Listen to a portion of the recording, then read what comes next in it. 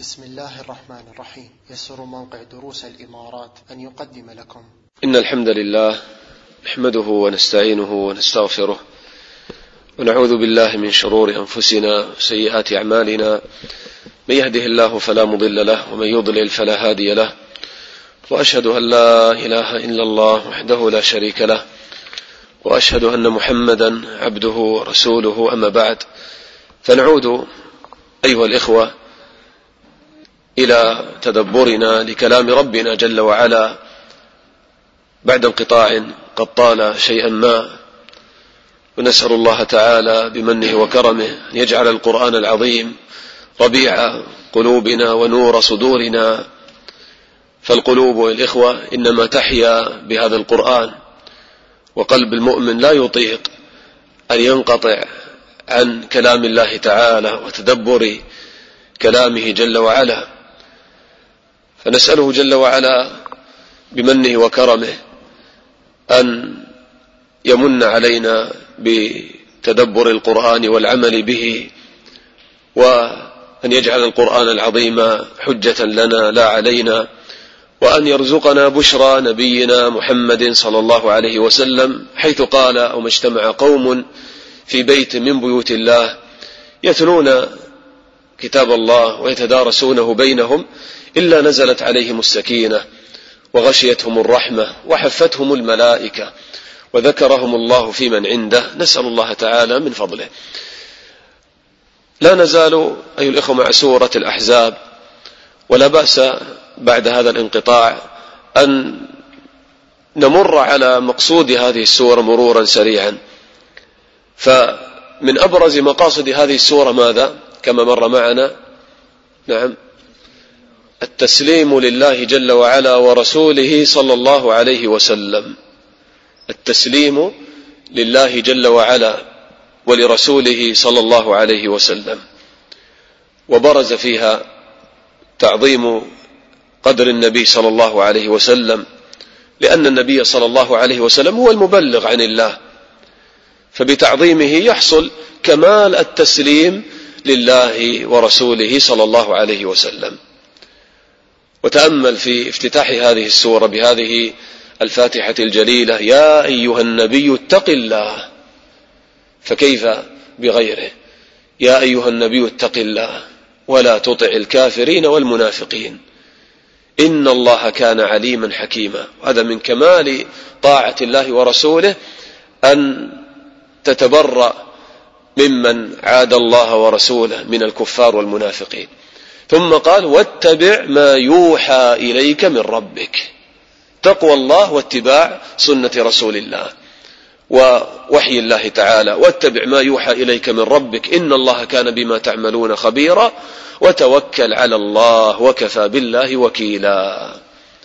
ما جعل الله لرجل من قلبين في جوفه، إما أن يكون قلبك لله ورسوله أو يكون قلبك لغيرهما من متاع الدنيا وزينتها. وتأملوا في هذه السورة الإخوة كيف أن الله تعالى ذكر فيها إبطال عادات جاهلية تسليما لله ورسوله صلى الله عليه وسلم، وهذا من تمام التسليم. فالسورة الإخوة تحث على التسليم لله ورسوله من خلال التسليم الكامل لله ورسوله في المواقف الصعبة والحرجة. فتأمل كيف سميت بسورة الأحزاب. وسورة الأحزاب أو قصة أو غزوة الأحزاب كما مر معنا ظهر فيها الأمر العصيب على المسلمين، وكان الحال شديدا عليهم، كما قال الله تعالى: إذ جاءوكم من فوقكم ومن أسفل منكم وإذ زاغت الأبصار وبلغت القلوب الحناجر وتظنون بالله الظنونا هنالك ابتلي المؤمنون وزلزلوا زلزالا شديدا. كيف كان موقف المنافقين؟ يقولون ماذا؟ ما وعدنا الله ورسوله إلا غرورا. كيف كان موقف المؤمنين؟ ولما رأى المؤمنون الأحزاب قالوا هذا ما وعدنا الله ورسوله وصدق الله ورسوله وما زادهم إلا إيمانا وتسليما. التسليم لله ورسوله وقبلها تأمل كيف قال: لقد كان لكم في رسول الله أسوة حسنة لمن كان يرجو الله واليوم الآخر وذكر الله كثيرا. فجعل النبي صلى الله عليه وسلم هو الأسوة والقدوة، خاصة في تلك الغزوة، في ثباته وقوته صلى الله عليه وسلم. فهكذا السورة تربط القلوب بالتسليم لله ورسوله من خلال هذه الغزوة. وكذلك ذكر الله تعالى فيها كما مر معنا إبطال الظهار والتبني، كما قال الله تعالى: وما جعل أزواجكم اللائي تظاهرون منهن أمهاتكم وما جعل أدعياءكم أبناءكم.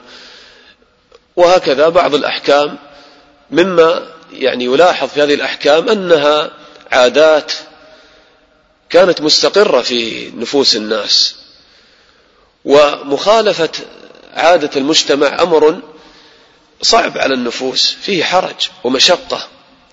وهذا يتناسب مع هذه السورة التي تدعو إلى التسليم الكامل لله ورسوله، وإن كان هذا على خلاف العادة، فتقدم طاعة الله ورسوله على كل عادة.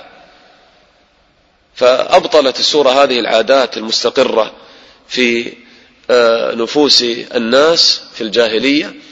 وكذلك تأملوا كيف أبطل الله تعالى تحريم الزواج من زوجة الابن بالتبني بفعل الرسول صلى الله عليه وسلم، كما في قصة زيد بن حارثة مع زينب بنت جحش رضي الله عنهما، ثم لما طلقها تزوجها النبي صلى الله عليه وسلم إبطالا لهذه العادة. والله تعالى قال في مقدمة هذه القصة وهذا الموقف: وما كان لمؤمن ولا مؤمنة إذا قضى الله ورسوله أمرا أن يكون لهم الخيرة من أمرهم ومن يعص الله ورسوله فقد ضل ضلالا مبينا. ثم قال ذكر هذه القصة: وإذ تقول للذي أنعم الله عليك وأنعمت عليه أمسك عليك زوجك إلى آخره. وهكذا الإخوة يظهر في هذه السورة هذا المقصد بشكل واضح مع آيات ستأتي معنا إن شاء الله، كما قال الله تعالى مثلا في آخرها، قال الله تعالى عن الكفار: يوم تقلب وجوههم في النار يقولون يا ليتنا أطعنا الله وأطعنا الرسول وقالوا ربنا إن أطعنا سادتنا وكبراءنا فأضلونا السبيل. وقال الله تعالى في آخرها: إن عرضنا الأمانة على السماوات والأرض والجبال فأبين أن يحملنها وأشفقن منها وحملها الإنسان إنه كان ظلوما جهولا، ليبين أن كل هذه الأحكام والتشريعات والآداب التي جاءت في هذه السورة، وهذا الأصل العظيم التسليم لله ورسوله، هذه الأمانة الكبرى التي تحملها الإنسان، فعليه أن يؤدي هذه الأمانة. فجاء تعظيم هذا الأصل العظيم وهذه الأحكام في آخر هذه السورة. نسأل الله تعالى أن يعيننا على تدبرها. وتوقفنا على ما أذكر في آخر درس كان معنا عند قول الله تعالى: ليجزي الله الصادقين بصدقهم ويعذب المنافقين إن شاء أو يتوب عليهم إن الله كان غفورا رحيما. أظن إلى هنا وأدركنا الوقت، وكان الأصل أن نكمل ما تبقى من الآيات المتعلقة بغزوة الأحزاب، لكن أدركنا الوقت فتوقفنا عند هذه الآية. طيب، نكمل ما تبقى من آيات هذه الغزوة، ثم إن تيسر لنا أن نأخذ شيئا من الآيات التي بعدها فهذا خير. كيف كانت النهاية في غزوة الأحزاب بعد أن طال الحصار على الخندق شهرا كاملا؟ تأملوا، والمسلمون الصحابة رضي الله عنهم مع النبي صلى الله عليه وسلم يرابطون على الخندق، والكفار هكذا يريدون أي فرصة ينتهزونها حتى يجتازوا الخندق ويدخلوا المدينة. 10,000 مشرك تجمعوا على المدينة للقضاء على الإسلام وأهله. وهكذا رابط الصحابة رضي الله عنهم على الخندق شهرا كاملا، تفوتهم الصلاة، يأتي عمر رضي الله عنه يسب المشركين ويذكر أنهم فوتوا عليهم يعني صلاة العصر، قال والله ما صليتها. وهكذا يعني كانوا في كرب شديد. فكيف كانت النهاية؟ يذكر الله تعالى النهاية في هذه الآيات. قال الله تعالى: ورد الله الذين كفروا بغيظهم. ورد الله الذين كفروا بغيظهم، هذه الباء تدل على ماذا؟ سمى ماذا؟ باء ماذا؟ الملابسة، يعني وهم ملابسين لغيظهم، ملتبسين بالغيظ. ورد الله الذين كفروا بغيظهم، قلوبهم ممتلئة من الغيظ على المسلمين، لم ينالوا خيرا لا في دين ولا في دنيا، لم ينالوا خيرا، رجعوا كما أتوا، بل أذلهم الله تعالى. كانوا يرجون ويعتقدون أن الأمر قد انتهى، وأنهم سيدخلون المدينة وسينتهكون حرمات المسلمين ويكونون سبايا عندهم ويقتلون المسلمين، ولكن أبطل الله تعالى كيدهم وقال: لم ينالوا خيرا وكفى الله المؤمنين القتال، كما قال في أول هذه القصة: يا أيها الذين آمنوا اذكروا نعمة الله عليكم إذ جاءتكم جنود فأرسلنا عليهم ريحا وجنودا لم تروها وكان الله بما تعملون بصيرا. كذلك هنا قال: وكفى الله المؤمنين القتال. وهذا أمر يعني باهر وعجيب، كيف أن هذه الأحزاب تتجمع على المدينة ثم لا ينالون أي خير ويرجعون كما أتوا، ويكون المسلمون في سلامة ولم يقاتلوا هؤلاء. وكفى الله المؤمنين القتال، قال: وكان الله قويا عزيزا. لا تتعجب، وكان الله قويا عزيزا، قويا جل وعلا، عزيزا لا يغالبه أحد، ولله العزة ولرسوله وللمؤمنين. ولو نقرأ شيئا مما جاء في سيرة النبي صلى الله عليه وسلم في نهاية هذه الغزوة، بعد أن يعني اشتد الأمر على الصحابة رضي الله عنهم، قالوا: يا رسول الله، هل من شيء نقوله فقد بلغت القلوب الحناجر؟ فقال النبي صلى الله عليه وسلم: قولوا اللهم استر عوراتنا وآمن روعاتنا. وهذا في السلسلة الصحيحة 2018. اللهم استر عوراتنا وآمن روعاتنا. ثم التجأ النبي صلى الله عليه وسلم إلى الله جل وعلا وأخذ يدعو على الأحزاب، قال: اللهم منزل الكتاب سريع الحساب، اللهم اهزم الأحزاب، اللهم اهزمهم وزلزلهم.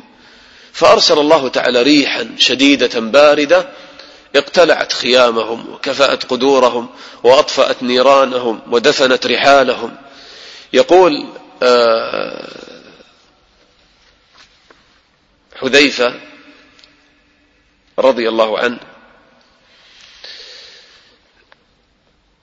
لما كانت ليلة من هذه الليالي، كانت الليالي شديدة البرودة، فالنبي صلى الله عليه وسلم بعدما صلى من الليل قال: من يأتينا بخبر القوم أشترط له الرجعة وأضمن له الجنة. من يأتينا بخبر القوم اشترط له الرجعة، سيرجع سالما وأضمن له الجنة. ماذا تتوقع؟ قال حذيفة رضي الله عنه: فما قام أحد من شدة الجوع والبرد.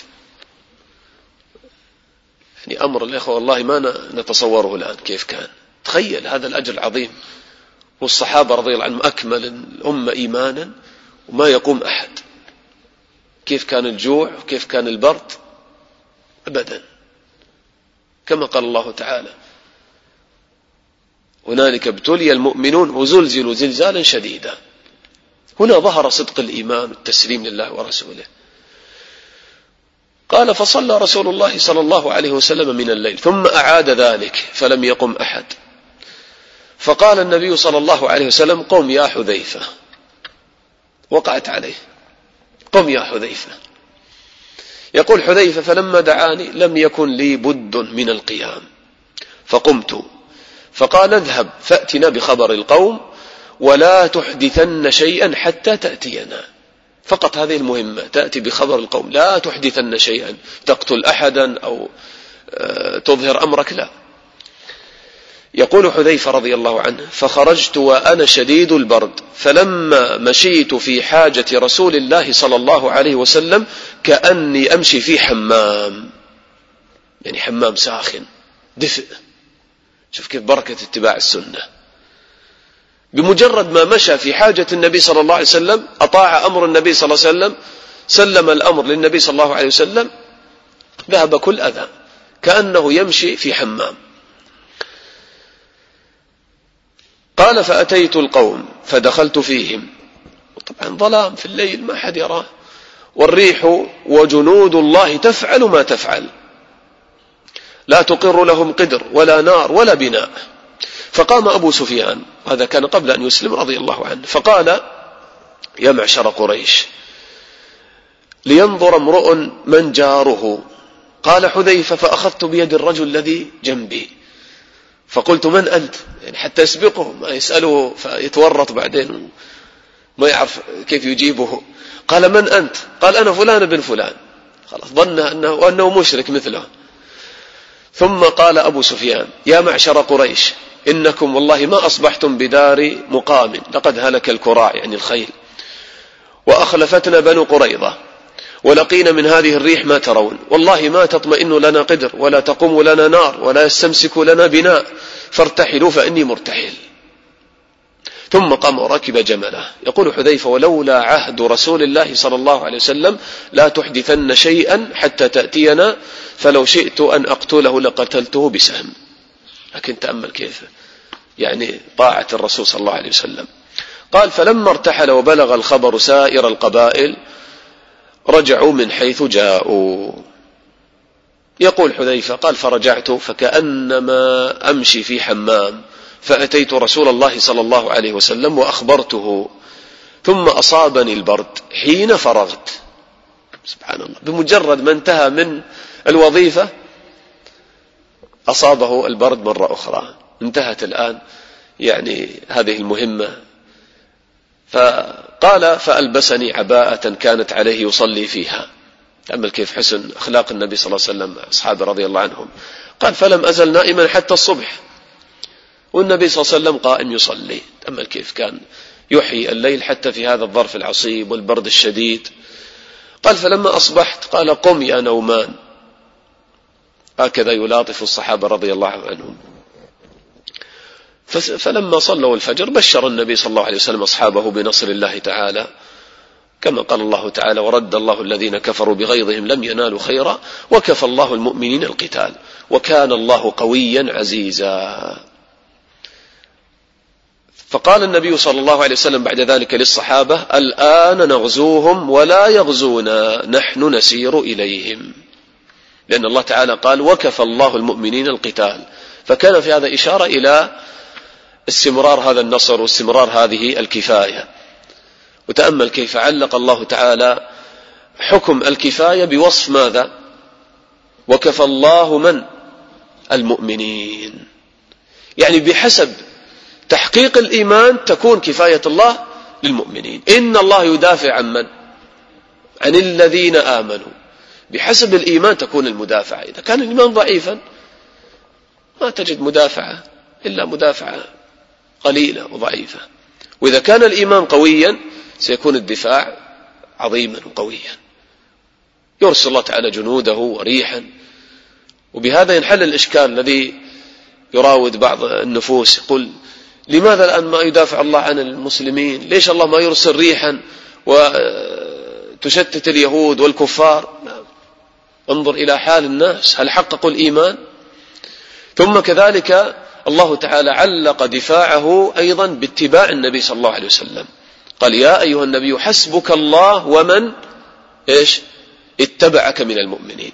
احفظ هذه الآيات. هذه آيات الإخوة يعني مهمة خاصة في معالجة الواقع الذي نعيشه، حتى تعرف أن أعظم سبب للنصر تحقيق الإيمان والتوحيد، هذا واحد. ثانيا تحقيق المتابعة للنبي صلى الله عليه وسلم. يا أيها النبي حسبك الله، يعني كافيك الله ومن اتبعك من المؤمنين، يعني الله تعالى كافي من اتبعك، بحسب المتابعة تكون المدافعة. لذلك ذكر ابن كثير يعني قصة لطيفة عن بعض المسلمين لما كان في الجهاد في معركة من المعارك بعد طبعا يعني عصر النبي صلى الله عليه وسلم، يعني حصل قتال بين المسلمين والكفار، كانت النتيجة متعادلة، ما حصل نصر للمسلمين. فأخذ القائد يعني يراجع نفسه ويراجع الناس، يقول تفقدوا أنفسكم لعلكم تركتم شيئا من سنة النبي صلى الله عليه وسلم. شوف كيف يفكرون، سبب عدم النصر عدم التمسك الكامل بالسنة. فقالوا لعلنا ما طبقنا سنة السواك. مش علاقة السواك بالنصر. فالمهم قال إذا نتسوك. فلما قاموا صلوا الصلاة كل واحد أخذ يستاك. فالكفار لما رأوا هذا المنظر، صفوف مصطفى وكل واحد كأنه يحدد أسنانه، خافوا، قذف الله في قلوبهم الرعب، وأظنوا أن هؤلاء الآن سيقبلون عليهم سيأكلونهم أكلا بأسنانهم، فهرب الكفار. هذه قصة ذكرها ابن كثير رحمه الله تعالى، بركة اتباع السنة. فإذا قال وكفى الله المؤمنين القتال وكان الله قويا عزيزا. وبالفعل بعد هذه الغزوة الإخوة ما حصل بعد ذلك هجوم من الكفار على المدينة.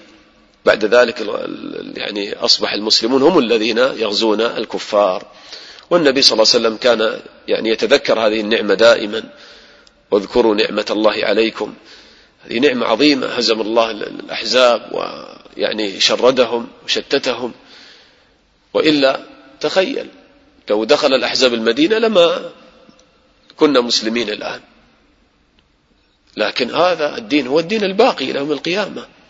ذلك تأمل في يعني الحج وفي العمرة كيف النبي صلى الله عليه وسلم يتذكر هذه النعمة، نعمة النصر وهزيمة الأحزاب. فلما صعد جبل الصفا قال ماذا من الأذكار التي تقال هناك؟ الله أكبر الله أكبر الله أكبر، لا إله إلا الله وحده لا شريك له، له الملك وله الحمد وهو على كل شيء قدير، لا إله إلا الله وحده أنجز وعده ونصر عبده وهزم الأحزاب وحده. مع أن الأحزاب يدخل فيها كل أحزاب الكفر في أي غزوة، لكن من أبرز الغزوات غزوة الأحزاب، أن هي الغزوة التي تجمع فيها الأحزاب على المدينة، وهزم الأحزاب وحده بفضله وقوته وعزته جل وعلا، وهزم الأحزاب وحده.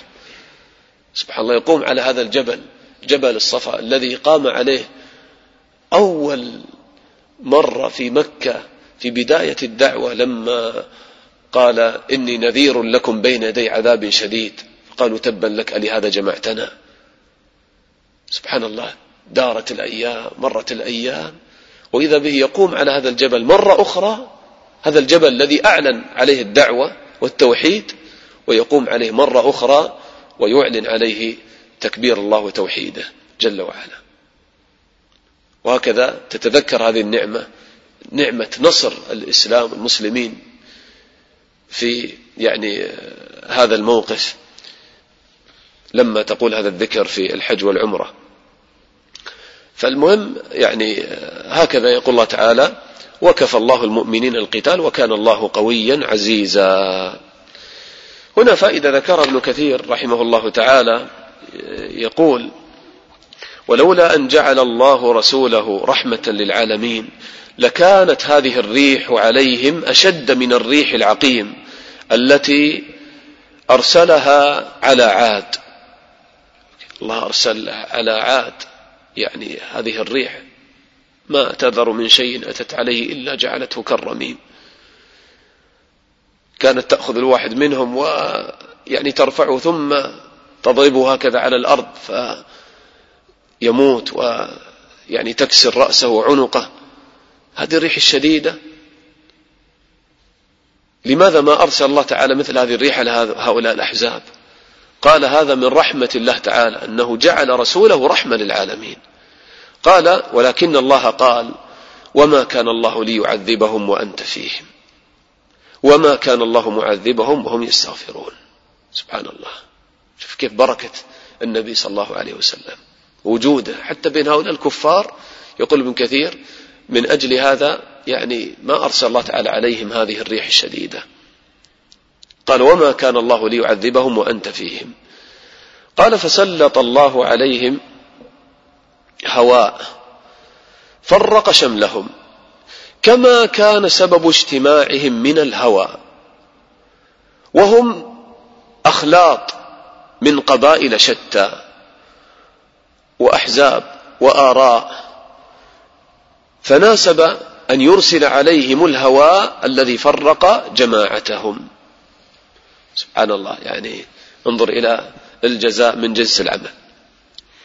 لما كانوا أخلاط وقبائل وتجمعوا وهم في الحقيقة أخلاط، ردهم الله إلى حقيقتهم وأرسل عليهم هذا الهواء الذي شتتهم. قال وردهم خائبين خاسرين بغيظهم وحنقهم، لم ينالوا خيرا لا في الدنيا مما كان في أنفسهم من الظفر والمغنم ولا في الآخرة بما تحملوه من الآثام في مبارزة الرسول صلوات الله وسلامه عليه بالعداوة وهمهم بقتله واستئصال جيشه. ومن هم بشيء وصدق همه بفعله فهو في الحقيقة كفاعله. نعم. ثم يقول الله تعالى بعد ذلك لما يعني ذكر حال الكفار الذين تحزبوا على المدينة، أتبعه الله تعالى بذكر حال من ألبوهم وكانوا سببا في إتيان هؤلاء الأحزاب، وهم من؟ المنافقون واليهود. فقال الله تعالى وأنزل الذين ظاهروهم يعني ناصروهم وعاونوهم من أهل الكتاب، وهم من؟ يهود من؟ بنو قريظة. وأنزل الذين ظاهروهم من أهل الكتاب من صياصيهم، يعني من ماذا؟ صياصيهم يعني ماذا؟ حصونهم. من صياصيهم يعني من حصونهم. كذا قال قتادة ومجاهد وغير واحد من السلف. وهذه الكلمة في اللغة كما قال ابن فارس كلمة الصاد والياء قال تدل على كل شيء يتحصن به، كل شيء يتحصن به. قال فالحصون تسمى ماذا؟ صياصي. الحصون لأنه يتحصن بها تسمى صياصي. وقال قرن الثور يسمى أيضا يعني يطلق عليه هذا الاسم صياصي. قال صياصي البقر سميت بذلك لأن الثور يتحصن به ويحارب به. وقال الزمخشري يقال لشوكة الديك وهي مخلبه التي في ساقه أيضا صياصي الديك لأنه يتحصن بها. فالمهم إيش مفردها هذه الكلمة صياصي؟ صيصية. نعم صيصية هكذا قالوا. فإذا فقال الله تعالى وأنزل الذين ظاهروهم من أهل الكتاب من صياصيهم وقذف في قلوبهم الرعب. طبعا النبي صلى الله عليه وسلم حاصرهم حصارا طويلا استمر 25 ليلة. فلما طال الحال اشتد عليهم الأمر نزلوا ورضوا بحكم سعد بن معاذ رضي الله عنه، لأنهم كانوا سعد بن معاذ هو سيد الأوس، وكان اليهود بني قريظة كانوا حلفاء للأوس في الجاهلية، فظنوا أنه سيحكم فيهم بحكم فيه لين، نزلوا على حكمه. والله تعالى قذف في قلوبهم الرعب، فنزلوا قال وقذف في قلوبهم الرعب.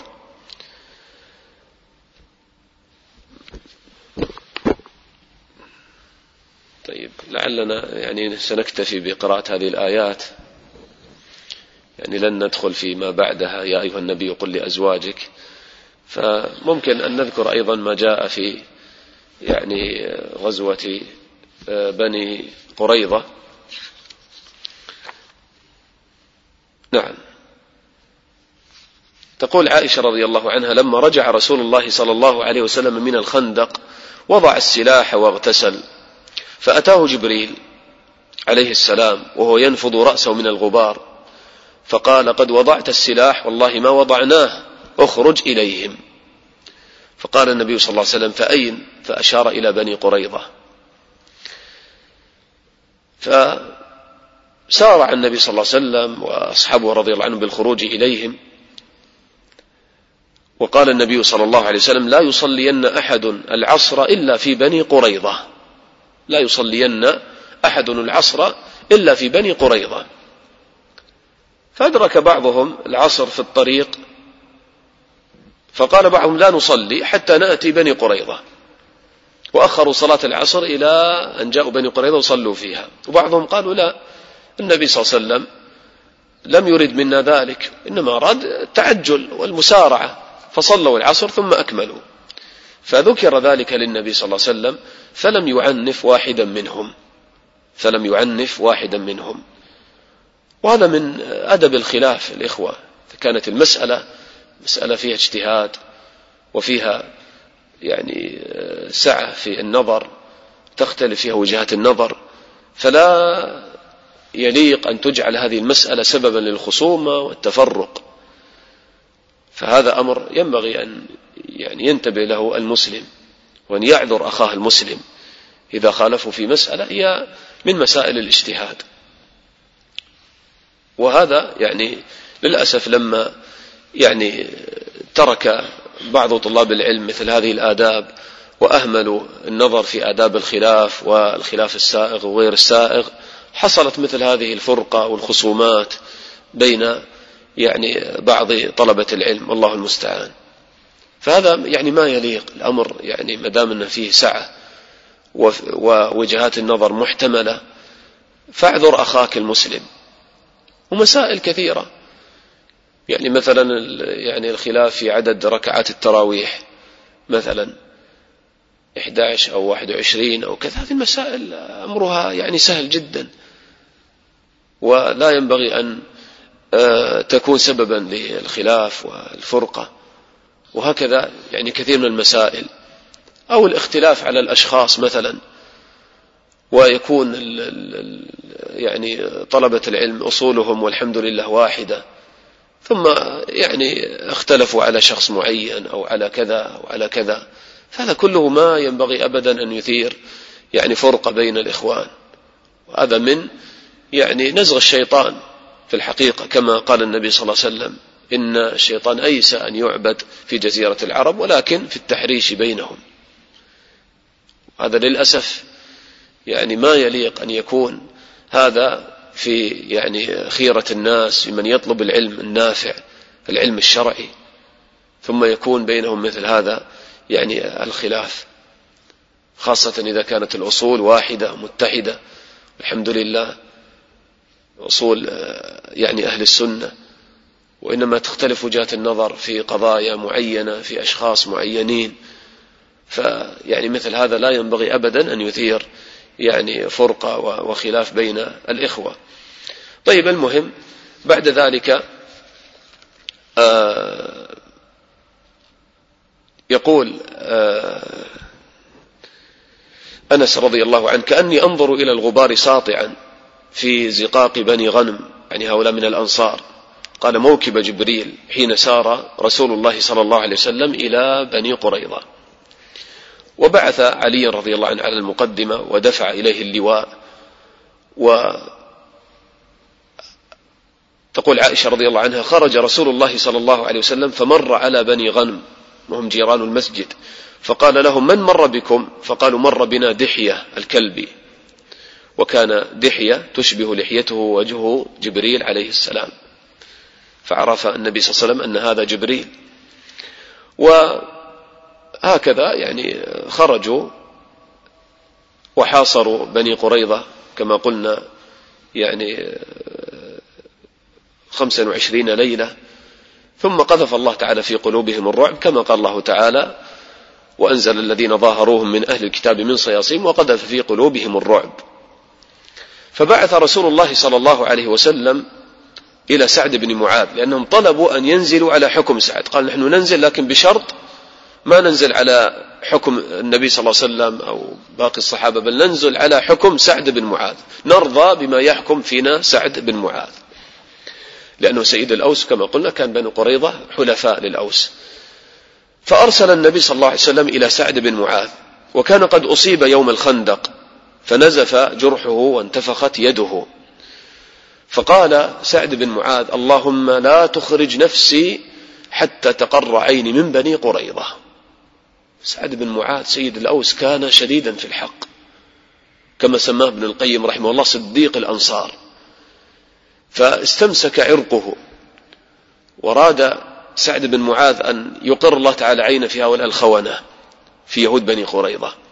قال فأتي به على حمار قد حمل عليه، وقال له بعض قومه يا أبا عمرو حلفاؤك ومواليك، يعني يهود بني قريظة، فلم يلتفت إليهم، ثم قال آن لي الآن أن لا أبالي في الله لومة لائم. تأمل، ما ينتصر لنفسه، وإنما كما قال لا أبالي في الله لومة لائم ولا يخافون لومة لائم. فلما وصل قال رسول الله صلى الله عليه وسلم للأنصار قوموا إلى سيدكم، فقاموا وأنزلوه، فقال رسول الله صلى الله عليه وسلم أحكم فيهم.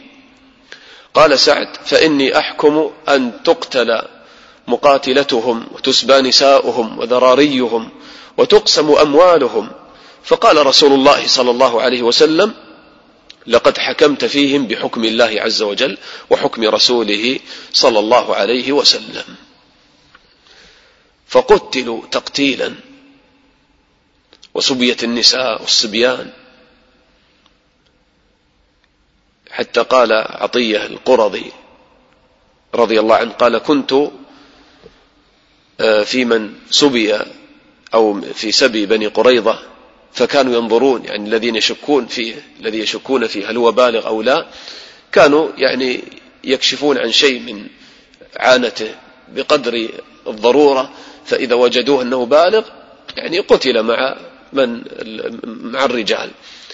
قال يعني فكنت في من لم ينبت، فيعني ترك، ولم يؤمن من هؤلاء إلا القليل، وإلا هكذا أصروا على يعني الكفر والعياذ بالله، فيعني قتلوا وكانوا 400 وقيل 600 وقيل 900، كما قال الله تعالى فريقا تقتلون وتأسرون فريقا. وبذلك طهر الله تعالى المدينة من اليهود. قال وأورثكم أرضهم وديارهم وأموالهم، وأورثكم أرضهم وديارهم وأموالهم، يعني جاء في بعض روايات السيرة أنهم ورثوا 1500 سيف، ويعني ورثوا 300 درع تقريبا، وكذلك يعني ورثوا يعني عددا كبيرا من الجمال والشياه والأموال يعني الكبيرة التي عند اليهود. فقال فريقا تقتلون وتأسرون فريقا، بحسب يعني ما ينظر فيه يعني ولي الأمر. وطبعا الفريق الذي قتل هم من؟ الرجال المقاتلة، والفريق الذي أسر من؟ هم الصغار والنساء. وتأسرون فريقا.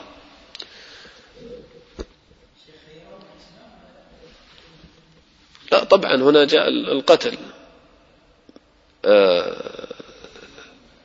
هم نقضوا العهد. نعم. فيعني قبل هذا يعني ذكر أن بعضهم يعني قبل أن يعني يأتي إليهم النبي صلى الله عليه وسلم في خلال فترة الحصار يعني كان المجال مفتوح لمن أراد أن يؤمن وينزل يعني، لكن يعني أنا أذكر أن بعضهم ذكر في السيرة أن في هذه الفترة يعني آمن منهم يعني عدد قليل جدا. لكن لما أصروا على هذا ونزلوا على حكم سعد هكذا حكم فيهم، فكان هذا حكم الله تعالى فيهم وقتلوا تقتيلا. قال فريقا تقتلون وتأسرون فريقا وأورثكم أرضهم وديارهم وأموالهم وأرضا لم تطئوها. ما هي الأرض هذه التي لم يطأها المسلمون؟ وأرضا لم تطئوها يعني لم تنزلوها.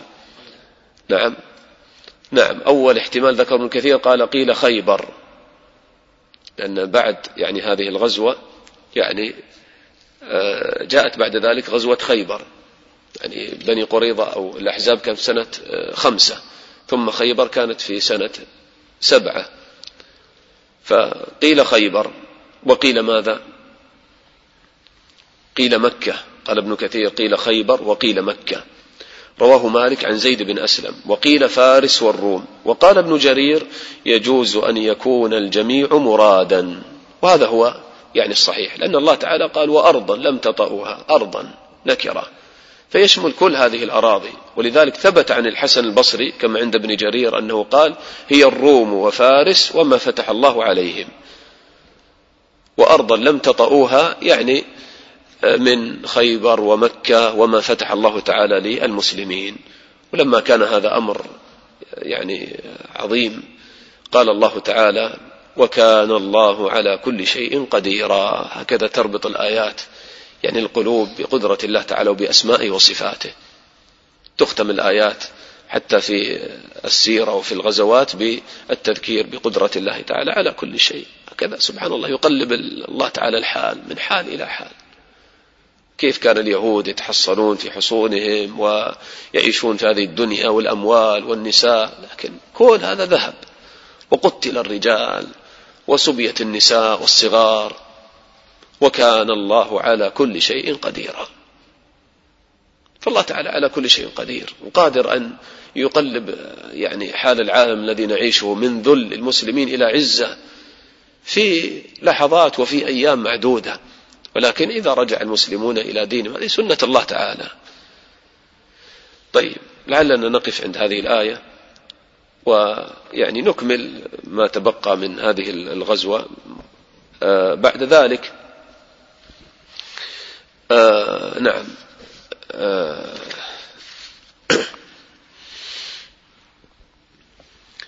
ثم لما يعني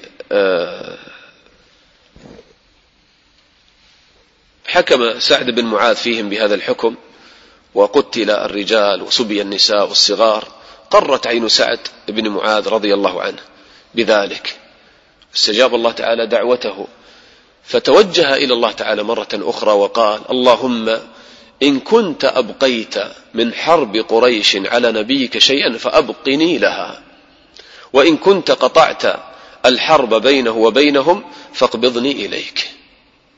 سبحان الله هذا الصحابي رأس ما يريد أن يعيش إلا لأجل نصر الإسلام فقط، هذا هم في الدنيا. إن كنت أبقيت من حرب قريش على نبيك شيئا فأبقني لها، وإلا خلاص اقبضني إليك. ما يريد أن يرى حتى النصر بعينه، يريد فقط أن يكون جنديا من جنود الله. وين الهمة الآن؟ واحد منا يريد أن يأكل ويلعب ويلهو، فقط يريد أن يعيش لأجل الإسلام.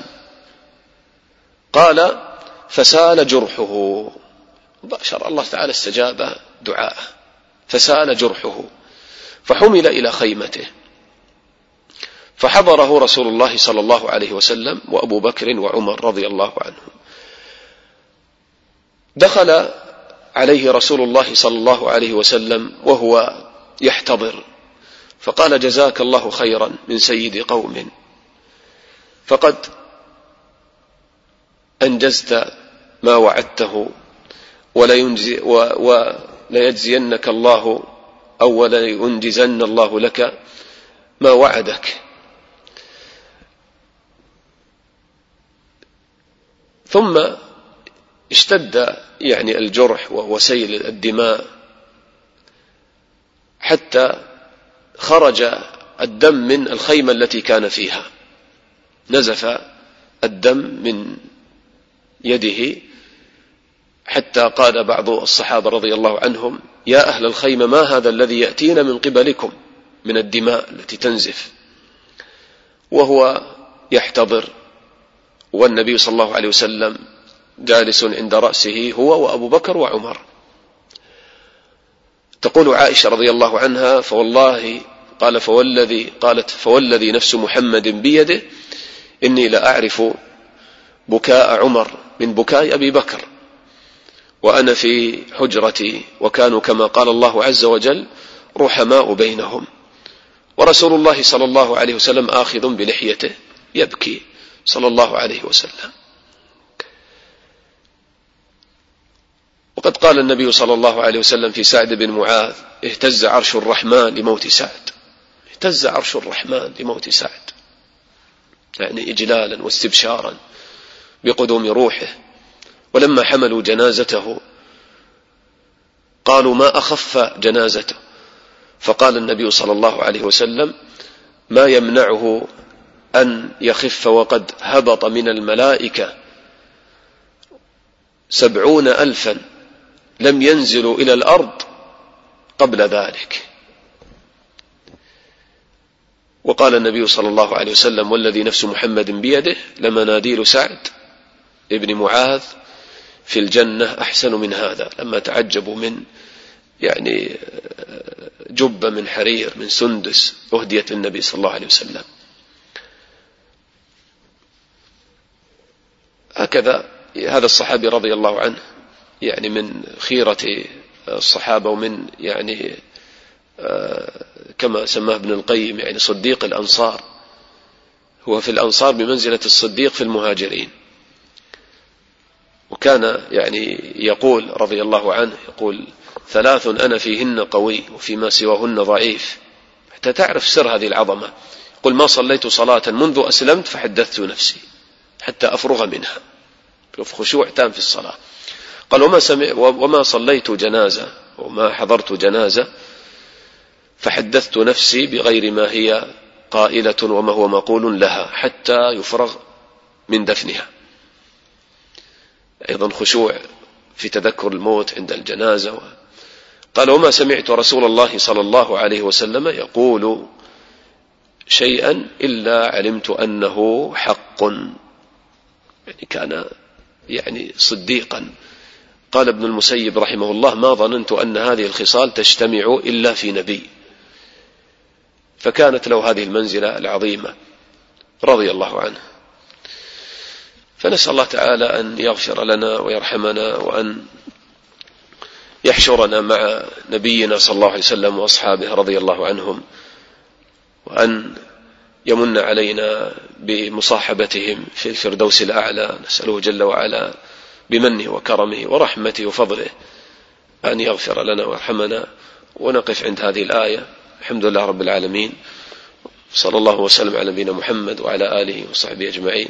اليوم كان الدرس تقريبا أكثره في السيرة، لكن يعني رأيت أن هذا يتناسب مع الآيات، لذلك يعني هذا يعني من تفسير القرآن يعني سيرة النبي صلى الله عليه وسلم وحديث النبي صلى الله عليه وسلم. وهذا يعني أحسن طرق التفسير بعد تفسير القرآن بالقرآن. فمثل هذه الآيات يعني ما تعرف حقيقتها وما تعرف الأحداث فيها إلا إذا رجعت إلى يعني سيرة النبي صلى الله عليه وسلم. نسأل الله تعالى أن ينفعنا بما يعلمنا وأن يعلمنا ما ينفعنا، يزيدنا علما. الحمد لله رب العالمين، صلى الله وسلم على نبينا محمد وعلى آله وصحبه أجمعين. نعم،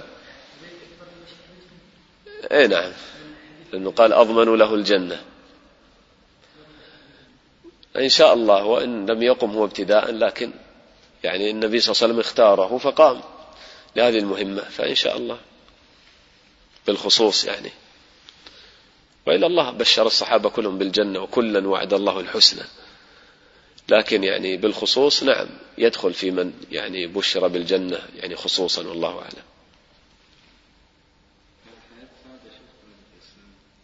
نعم، ايه تقريبا يعني هو عمر سعد كم سنة تقريبا يعني يعني هو يعني كم أسلم يعني أول ما قدم المدينة طبعا في يعني مصعب بن عمير وكذا لما دعا الإسلام يعني في أول هجرة يعني شوف استشهد في غزوة الخندق يعني كم 5 سنوات 6 سنوات تقريبا اهتز عرش الرحمن يعني 6 سنوات في الإسلام بس يا سبحان الله. فليس العبرة الإخوة يعني طول الزمان والكثرة لا عبرة كما يقولون بالصفوة صفاء هذا القلب مع الله تعالى وتحقيق يعني هذا التوحيد والصدق مع الله تعالى هذا الذي يعني يرقي الإنسان هذه الدرجات العالية. شوف 5 6 سنوات يعني هذا والله في عبرة. الحمد لله رب العالمين.